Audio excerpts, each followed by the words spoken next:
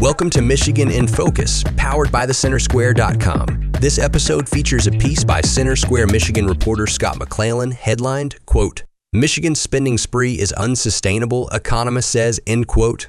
Here's the story. Since the pandemic began, Michigan has embarked on an unsustainable spending spree, says James Hauman, the director of fiscal policy at the Mackinac Center for Public Policy.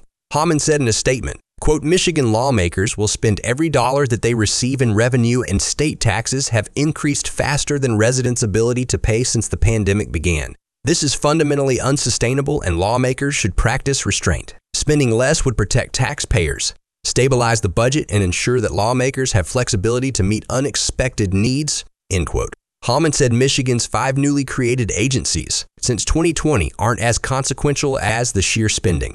Hauman said, quote, "Spending more than $2 billion on pork projects is worse than dividing spending up into different offices," end quote.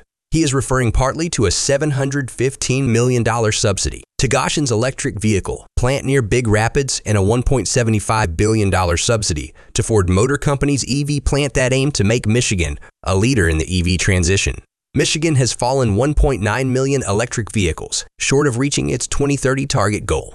After a record $82 billion in the 2024 budget, Michigan has only $250 million or 2.7% left of the state's $9 billion surplus. The state's Budget Stabilization Fund, or Rainy Day Fund, brings the balance to nearly $2 billion by the end of fiscal year 2024. Governor Gretchen Whitmer posted on social media that the spending and agencies will help Michigan families. Whitmer said, quote, "When Michigan families thrive, Michigan thrives. We're taking concrete steps to lower costs in Michigan. From healthcare to education, from housing to utilities, we're working hard to ensure you have more money in your pocket," end quote.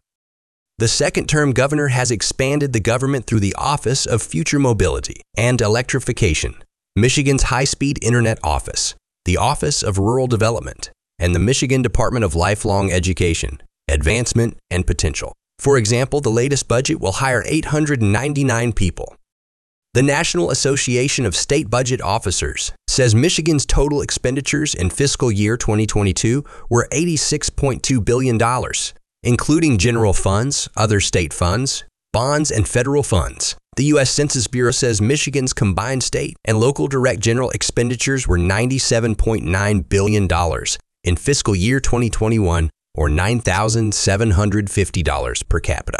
Michigan promised $1.75 billion for Ford's electric vehicle battery plant that slashed $1 billion in planned production and cut 800 promised jobs. The subsidy included $630 million in site infrastructure development, $772 million in tax credits over 15 years through the Michigan Strategic Neighborhood Fund, a $120 million grant through the Michigan Strategic Site Readiness Program, a $210 million grant through the Michigan Critical Industry Program, and $36 million through the Jobs for Michigan Investment Fund Loan Program. For context, $1.75 billion is more than Michigan paid in unemployment benefits to every unemployed person in 2021, 4 times more than all Michigan homeowners combined were able to deduct in homestead property tax exemptions in 2021, and more than a year's worth of state government revenue sharing with the state's municipal governments. A consensus revenue estimating conference will convene at 9 a.m. on January 12th in the House Appropriations Committee room in the Capitol to present economics and revenue forecasts for fiscal year 2023-24, fiscal year 2024-25, and fiscal year 25-26. Listeners can keep up with this story and more at thecentersquare.com. This podcast was made with the assistance of AI technology. Please subscribe, and thanks for listening. Are you tired of news that puts politics over people?